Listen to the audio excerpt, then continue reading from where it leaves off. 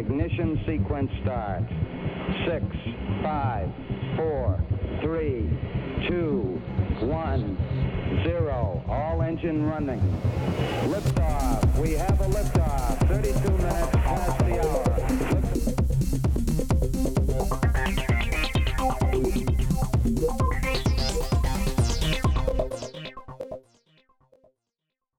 Hey, Paula. Hey, Kilian. How's your week been? Really great. Do you want to hear the next part of what Professor Ryll had to say? Yes, let's go. All right, let's do it. I think you touched on this a little before earlier, the topic of the transportation and delivery.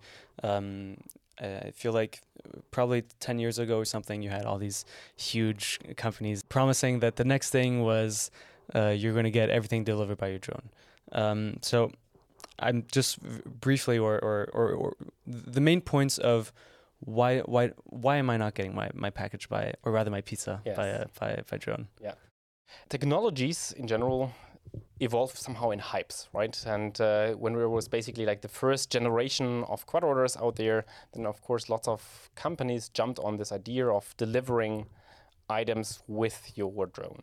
And of course, this is very tentative.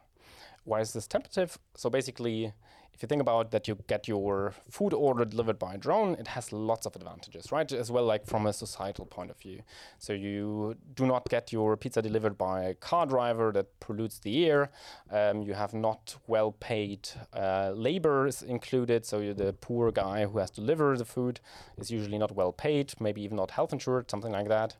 So this idea of getting your order delivered by a drone is very tempting because you just order it. It is cool because it includes lots of cool technology, and as well it is, let's say, like from a ecological point of view, it might be more energy efficient than using, for example, a car.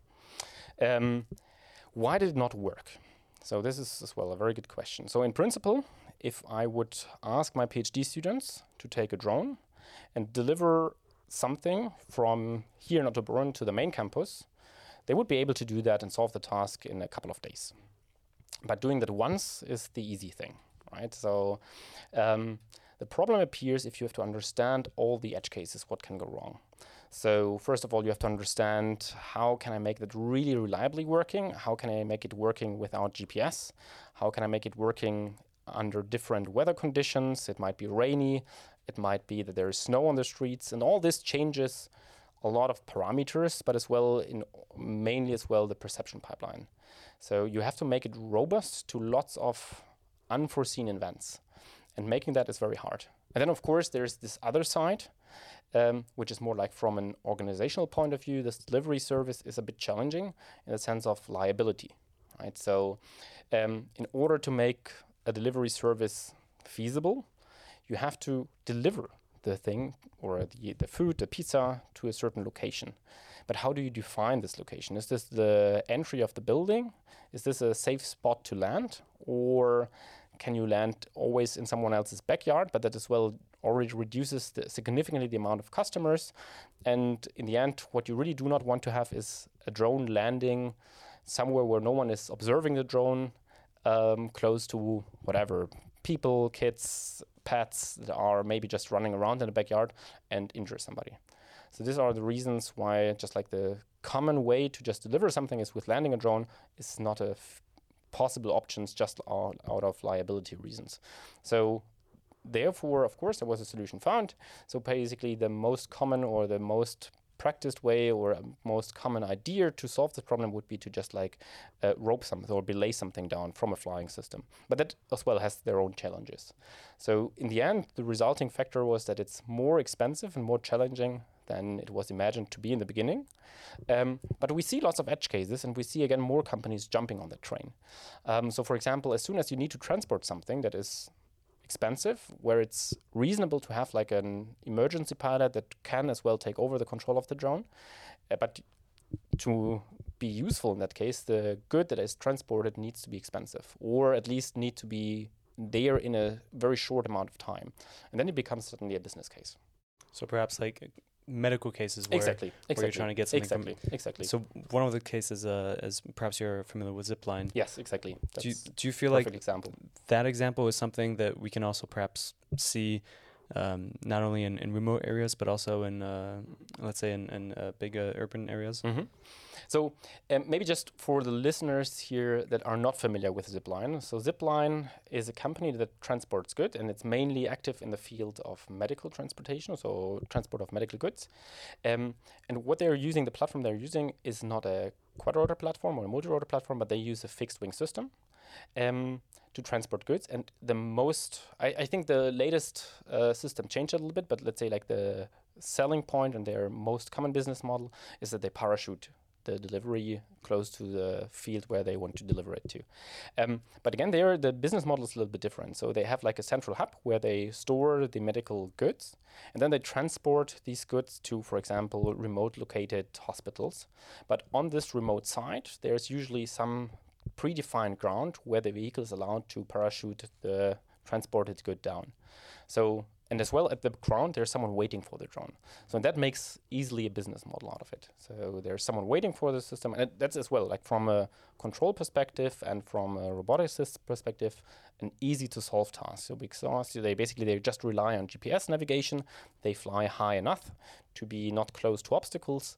And then they just like drop the parcel where it's located and they fly back to their home location.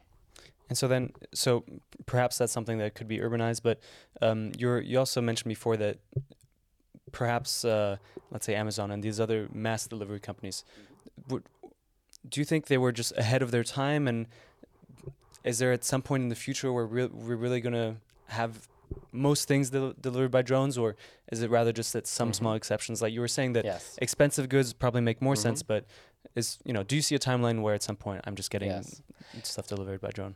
So that is a challenging question because it's a bit hard to foresee the future, as always, right? So if I would have to give my 2 cents on that, I would say, like in a near future, we will not see mass transportation with small-scale drones. But that's just the near future. We'll have to see how technology evolves, how machine learning evolves.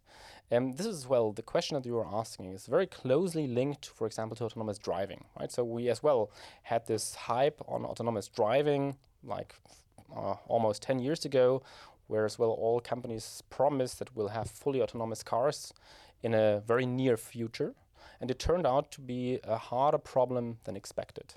And the problem that we're solving with autonomous drones is exactly the same problem, right? So we have to as well completely autonomously navigate in an environment that we only partially know. So we, for example, could in principle rely on maps that exist. But of course, we have to be robust enough to deal with changes in this environment. And of course, we have as well a dynamic environment. So we have people walking around. We have trees that are moving in the wind. So that makes it usually as well a dynamic environment. And where we have to as well always do our planning and flying based on our local observations. And to do that safely, right, you have to exactly solve the same problem that people have to solve for autonomous driving, only with a small difference that we're moving in 3D, right? So in principle, you could consider this as an even harder problem, but with very limited hardware on board, right? So an autonomous car has usually a very large computer on board, or multiple computers, including multiple CPUs, multiple GPUs, to process all this information. But on a drone, we are really forced, at least on the smaller scale drones, to just like have a very limited or edge devices that are limited in their computational power. And that makes the problem even harder. So that's why I'm a bit hesitating to say that we're having in a near future lots of autonomous vehicles flying around. Obviously, you need some sensors to pick up the data. What type of sensors would you use in a drone? So we can maybe list all the sensors that exist and discuss the pros and cons. So first of all, of course, on board to fly a platform, you need an IMU. So an IMU usually includes a gyroscope, right, or 3 gyroscopes for every rotational axis, 1 gyroscope that gives you something or some information about the rotational velocity, and you're having accelerometers on board, and sometimes even a magnetometer, right? So this is just like the minimum baseline that you have to, even like for a drone that is not flying autonomously, but controlled by a human pilot, to stabilize the drone, because otherwise it's just an unstable device. So this is the minimum set. But then on top of that, what is usually used, first of all, you're having as well, often if you are allowed, or if you fly outdoors, you have a GPS antenna. And that gives you already a good tracking of the environment. But if you want to fly really autonomously, that is not sufficient, because the reason is simple. So for example, in very cloudy situations, or if you want to transit from indoor to outdoor, or from outdoor to indoor, your GPS navigation will fail. Or if you're, for example, even flying this is the scenario of, for example, looking for a lost hiker in a forest environment, flying under a tree canopy as well significantly reduces the accuracy of GPS. So therefore, you have to have other sensors on board. And the main used sensors there are either cameras or a LiDAR, so a laser rangefinder. So basically, they both have their pros and cons. They are very different sensors. Let's maybe start with a LiDAR. So LiDAR emits some kind of a laser, and it basically either measures the time of flight or uses other methods to understand the depth to a certain point. The great benefit of a LiDAR is that you get precise information of the depth around you.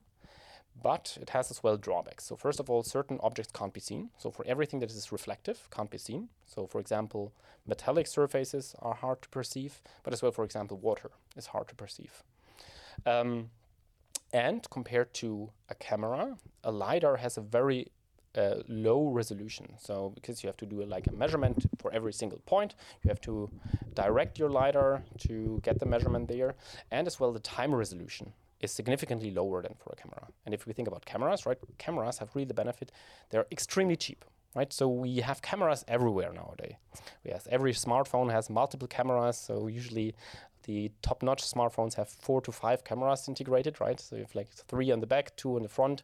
Then we have cameras everywhere, and they're incredibly cheap, and they're very interesting and incredible sensors. Why is this the case? Normally, cameras nowadays offer an HD resolution, right? So that already includes lots of pixels. But as well, we don't only measure one value, but with every pixel, we as well have the information of the color. So we have an RGB image there. And additionally, we have the spectrum of light. So how strong is the signal? So this includes a lot of information. So if you would just include that in a raw image, you would in a few seconds generate gigabytes of data. And while this is at one side great, right, it is as well challenges your perception algorithm, because you have to somehow process this data, and that is very challenging. And maybe one last benefit of cameras is that humans have eyes as well. So why is this a benefit? We generated or created our world, right, that it's a very visual world. So lots of things that we put in our environment are visual cues to how to behave. And these cues can as well be leveraged with using a camera. So if you think about street signs and so on, right, these are all visual cues that tell us something about the environment. And we use these signs to navigate around. And if we use a camera on board of a drone, we can as well leverage this additional cues for navigation as well. You also mentioned that obviously when we get the data, when we get the visual aspect, we need to somehow turn it into a model or something the drone can work with and use to kind of plan its path, if you say it like that. What kind of systems are there for that? So let's maybe talk about how you build up an autonomy stack. So we can just maybe touch this topic, because it's a very interesting and very exciting topic. So the most common way is first you use your sensor data to build somehow a representation of your world. So the basic steps are, first of all, you need to build this environment or this scene that you're currently seeing, right? And this is usually as well often included in an algorithm that is called SLAM. So simultaneous localization and mapping. That is a very, very common problem in robotics. That means basically when you consider the problem of a kidnapped robot, right? You don't know where your robot starts. It has to at the same time build a representation of the environment and additionally localize itself in this environment. And that is a bit of a chicken egg problem. But this is a problem that is well researched. So the SLAM algorithms go back to the 70s. when they were first developed, but it's still a very active field of research. So SLAM is not something that you could consider as solved, because there are always edge cases that are hard to understand and hard to use. But again, the first step is just like using your sensors, fuse them to a representation of your environment, and try to localize yourself in this environment. And then usually the common task that you want to do next is to build a path to the plan or the place where you want to go. And based on this path, then you compute a trajectory, how to get there. So the difference between path and trajectory is that the trajectory includes the time, so you know when you're going to be there. And the last step is then close the loop with the controller.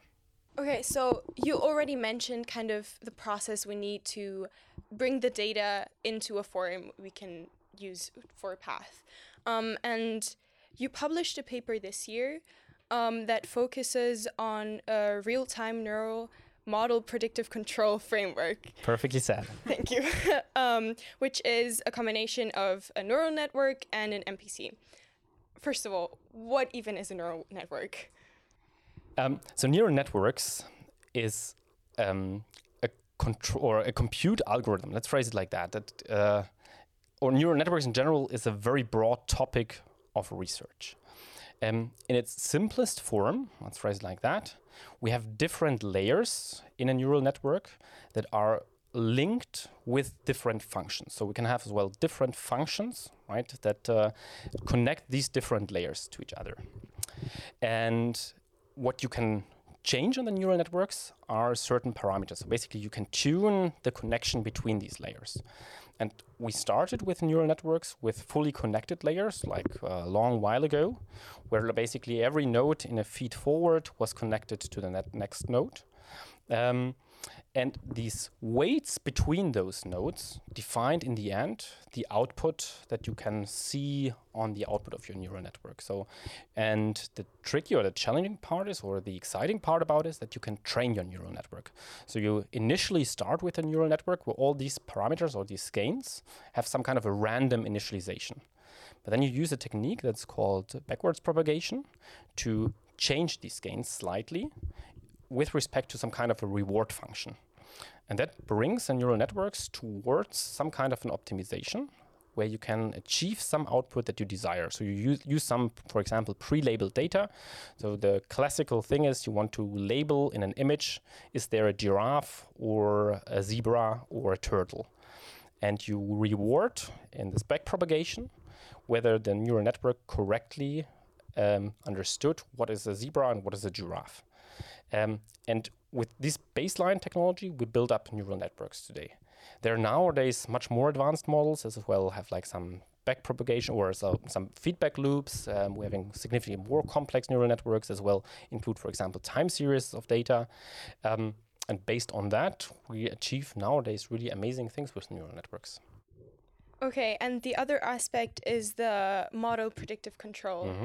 How does that come into play? Okay, so model predictive control is as well a well-established technology that we're using nowadays. It is basically we take the current state of our system, right? So for example, if we take our quadrotor, we know what is the current state, and we assume we want to, for example, track a desired trajectory with it. So we know at certain sampling times what should be the state of the platform in these certain locations. And in model predictive control, what we're doing is we have some kind of a horizon in which we use a model of our quadrotor to estimate, or in like some kind of a rollout step to estimate what happens when we do certain control inputs. And then we can, for example, use a quadratic optimizer to minimize the error, so where we best track this trajectory in a certain horizon. And this is called model predictive control. So you mentioned the paper that we've been working on. What we're doing there is combining machine learning or a deep neural network together with model predictive control. Why is this helpful? So especially in what we're doing is real-time model predictive control, right? We have to rely on very simple models of our system. Why is this the case? Because we want to, at every control step, do this rollout, this forward rollout, to model the behavior of our drone. But if we use, or in order to do that, we have to rely on very simple models of a quadrotor. So that is excluding all the aerodynamic effects that we're having, because otherwise we can't do the model predictive control in real time. We use this real-time capability. Having said that, actually, to be honest, modeling the aerodynamics, as we discussed before, is very, very hard. So it's a not understood problem. Or let's phrase it even differently. We would have to know the full state of the environment to do some kind of reasoning about the aerodynamic behavior. But we don't know the airflow at every single time step. So doing that is hard or almost impossible with the techniques that we're having right now. Flying without a neural network is something that we can do very well, right? But as soon as we fly very dynamically, or let's rephrase it, very aggressively, extreme accelerations, or if you, for example, end up with our propellers in the own downwash of the propeller, we're having aerodynamic effects that suddenly start to matter significantly. So we have really, for example, the thrust that we generate with a single propeller that is moving through its own downwash changes drastically. So as soon as we really fly very aggressively and very dynamically, we have to use other methods to still control the platform sufficiently good. And what we've done in this approach is we combined the strength of neural networks together with MPC. So we model the standard easy model in model predictive control, but we know that there is some part of the aerodynamics that is not captured by the simple model. And we learn this residual over time. So we, for example, flew a trajectory just like a circle trajectory or an H-shaped trajectory with a high velocity, so really fast. So that means we're really accelerating extreme in this kind of cases. And there's some residual if we fly just with a nominal controller that is not captured by the standard model. But as soon as we basically fly 1 or 2 laps and keep the data of the not perfectly tracked trajectory and the control inputs and train the deep neural network on these data to basically compensate for this not modeled aerodynamic effects. And with that, we achieved that significantly more precise tracking of the desired trajectory. So in the paper, you mentioned you did simulations and testing. Is there like specific things besides the tracking that this like improves compared to other systems? So I think your question includes 2 parts. So the first one is, how do we do simulation, or where is simulation required? And the second part includes where can this technique be used otherwise? So this real-time model predictive control that we used here can be leveraged in a broad class of different systems. So really for this work, the multirotor is just one toy example in the end. In this work, we as well, for example, included another aerodynamic effect. So what we just showed there is we flew a quadrotor over a table. And if you fly with a quadrotor over a table, right, and especially if you fly over the table very closely, so we just really crossed it with just a few centimeters, there's something that is called the ground effect. The ground effect increases significantly the thrust of a propeller. So the closer you are to the ground, the higher is the thrust with a single propeller. So if you imagine now that you fly with a quadrotor over a table, what your quadrotor will do is just like fly over the table first with one propeller, and suddenly this propeller increases the thrust significantly. So we'll first of all have some kind of a repulsive force that keeps you away from the table, but as well it will just lift your quadrotor and you will fly significantly higher than you expected to do. And we as well learned this behavior with our neural network and included that in the control and could show that as well with this toy example, we can more precisely or significantly more precisely track the desired trajectory just close above the propeller. So we can learn the model of this aerodynamics above the table.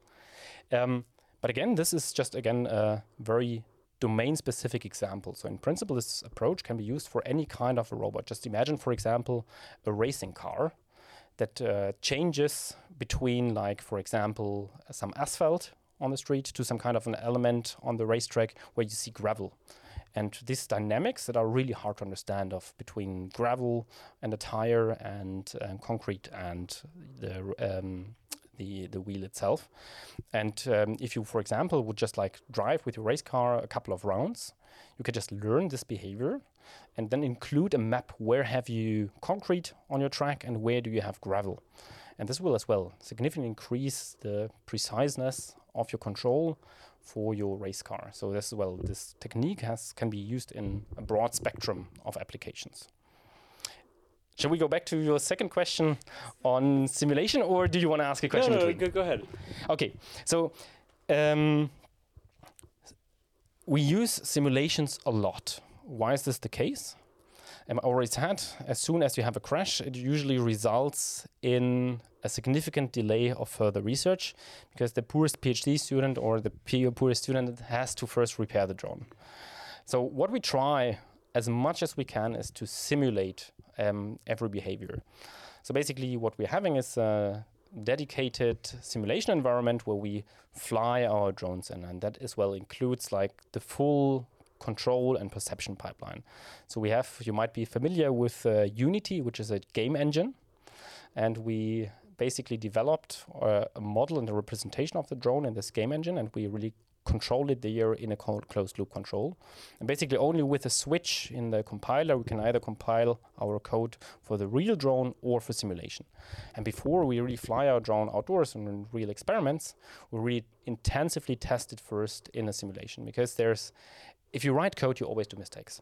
And that's something you have to accept. And you only reduce the chance of a crash if you test your system extensively in simulation first. So I think what's interesting about your career too is that you started in academia, continued in academia, and here you are in academia. Did you ever consider going to industry, or do you ever consider perhaps at some point in your career shifting over to industry? As you just pointed out, I have a very academic heavy background, but I could definitely imagine, for example, to do some kind of a sabbatical in a not too far future, and to just dive into either a robotics company or more an aerospace domain company, just to get as well a better feeling for what are the needs of industry, right? So because, of course, I'm a researcher, but at the same time, of course, I'm an educator. And as an educator, similar like for a researcher, but as an educator, you never stop learning how can I improve my educational skills? What are actually the needs for the students? Because, of course, not all the students will be researchers afterwards. So we educate as well students to work in industry. And therefore, I definitely see lots of opportunities and reasons as well at some point work in industry. And so what kind of projects perhaps in 10 years down the line, what do you think will you be working on in 10 years, whether it's academia or industry? In 10 years, that is as well a challenging question, because the technology evolves so fast. Right. Let's phrase it differently. What would I like to see in 10 years? What are the results that I hope have in 10 years? So we talked about aerial physical interaction, right? Now I want you to imagine these robots that you know from Boston Dynamics, right? They have these super cool robots, Atlas and Spot, the RoboDog. And I think for everyone that I know, everyone is fascinated by these videos, right? It's amazing to see what these robots can do. And of course, this required a lot of research, but as well, it required lots of engineering. So really high-skilled engineers to build these platforms. What I would like to see in the future, that we see an improved agility of robots that are flying and are able to perform amazing maneuvers. For example, imagine a drone that has 2 manipulators and can touch things, does acrobatic maneuvers. For example, a drone that is able to juggle, drone that is easily able to grasp something, do acrobatic jumps with the arms.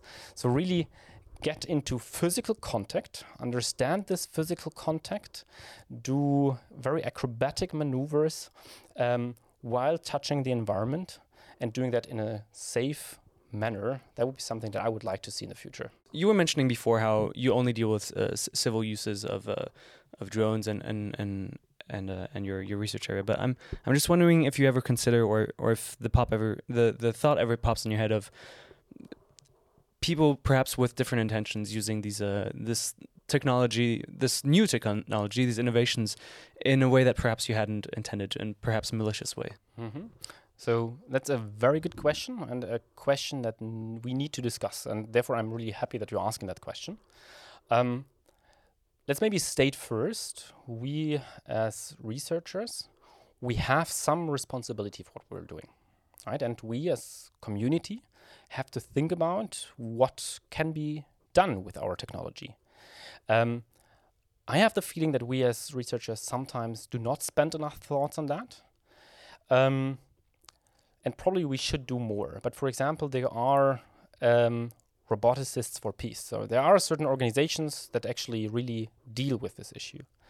Having said that, first of all, I'm both like a technology positive person, but as well, I consider myself as being optimistic about the development of societies. Having said that, I think we as society, we have to decide together how we regulate the use of technology. So for example, what kind of regulations do we put on autonomous weapons? Do we want to have that our armed forces have autonomous weapons? And this is something we as roboticists can't give an answer to, but we have to decide that as a society together. But we still, as roboticists, or as the developer of this kind of technology that is behind it, so we're not developing weapons or anything, but we have to keep in mind that we develop some kind of technology that can be used in a different way as we intended it. So what the role, I think, of us researchers in this field is we have to discuss, or we have to be there as an external consultant to discuss the actual feasible things that are possible with society and discuss it with society. So we have to volunteer, because this is a technology that we developed as roboticists, to explain what is actually feasible with this technology and at least steer this discussion and support this discussion. But again, this is a discussion that has to happen on a societal level. I think for me, another interesting question is especially because of your diverse background, not only in mechatronics but also in medical engineers. Perhaps more of a hypothetical, but if you weren't working with autonomous aerial systems, what do you think you'd be doing? Is this a question if I would now stop working on, or if you had never, if you had taken a different So one thing that as well, but probably drove my curiosity towards medical engineering, I could have as well imagined the beginning to become a medical doctor. So that would be another career path that I would have chosen. So probably. So when I was just ending high school, I was really wondering, should I do something related to robotics, or should I become a medical doctor? And then in the end, just my curiosity about robots was stronger than my interest in being a medical doctor. So I decided for the career path of becoming a roboticist. And kind of to look a bit in the past, what is an achievement you're especially proud of? What is something that you found in your research where you were like, this is it? Yes. It is hard to spot out just one thing, right? But let's say like, what is one of the things that when I was a PhD student and as well then towards like my first postdocs, it's basically a bit of a spark from my side, is platforms that are fully actuated, aerial platforms that are fully actuated. So I think let's talk a little bit about full actuation, just for everybody to understand that. What does that mean for an aerial robot? So we talked about quadrotors, right? And quadrotors, we can control the position and the yaw orientation, right? And that means as well, if you want to fly from A to B, you have to change your orientation to fly in that direction. So you can't control independently the roll and pitch angles of your platform, but they are dependent on the trajectory that you want to track. Fully actuated platforms can independently control their position and their orientation. So what does that mean? So for example, you can hover, so stay in place, with any arbitrary orientation. And that is something that is very, very powerful. That is a very powerful tool. So first of all, of course, it's great if you can just hover within your orientation, right? Amazing. But as well, this is a prerequisite actually for aerial manipulation, because suddenly you're able to generate an arbitrary wrench. So it means an arbitrary force and torque profile with your robot on the environment. So imagine just with an underactivated platform for like a quadrotor, if you want to do manipulation, it is very hard, because within manipulation, what you have to do is control, for example, the end effector. And now imagine, right, that for example, there is a wind gust, right? And to compensate that wind gust with your quadrotor, you have to change the orientation, the attitude. So imagine now you have a manipulator and you change of the main platform the orientation. So what happens immediately is that your end effector is drifting far away off. And therefore, doing manipulation with an underactivated platform or with a standard quad rotor is very hard. But with a fully activated platform, you can achieve, or you can directly compensate that wind gust without changing the orientation. And that is very powerful and very helpful. And as well, during my PhD and my first postdoc, we developed basically the first two kind of classes of fully activated platforms. And from there, lots of different platforms sprang off, and lots of people are now using fully activated platforms in the domain of aerorobotics.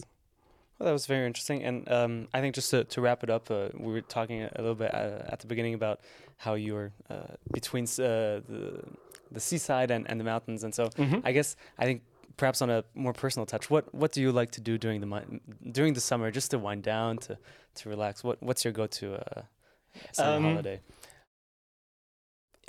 While we were talking before the microphones were on, we talked about like personal things, right? And I just told you there that I have 3 kids. Yeah. So what I'm doing now is very different to what I've been doing in the past. As well, let's say like in the last 10 years, I gained some weight. But before, I was really a lot into climbing, right? I was climbing a lot, therefore as well really enjoyed mountains. I did lots of via ferratas. Even sometimes did caving, so experienced caves and so on. That's really, really very, very enjoyable. So I can just tell you, if you ever have the chance to go underground and experience not a commercial cave, go for it. It's a very, very interesting experience. But this changed now as well with having kids. So I still try to convince them that hiking is cool, but that's hard, especially with a 9-year-old. Yeah.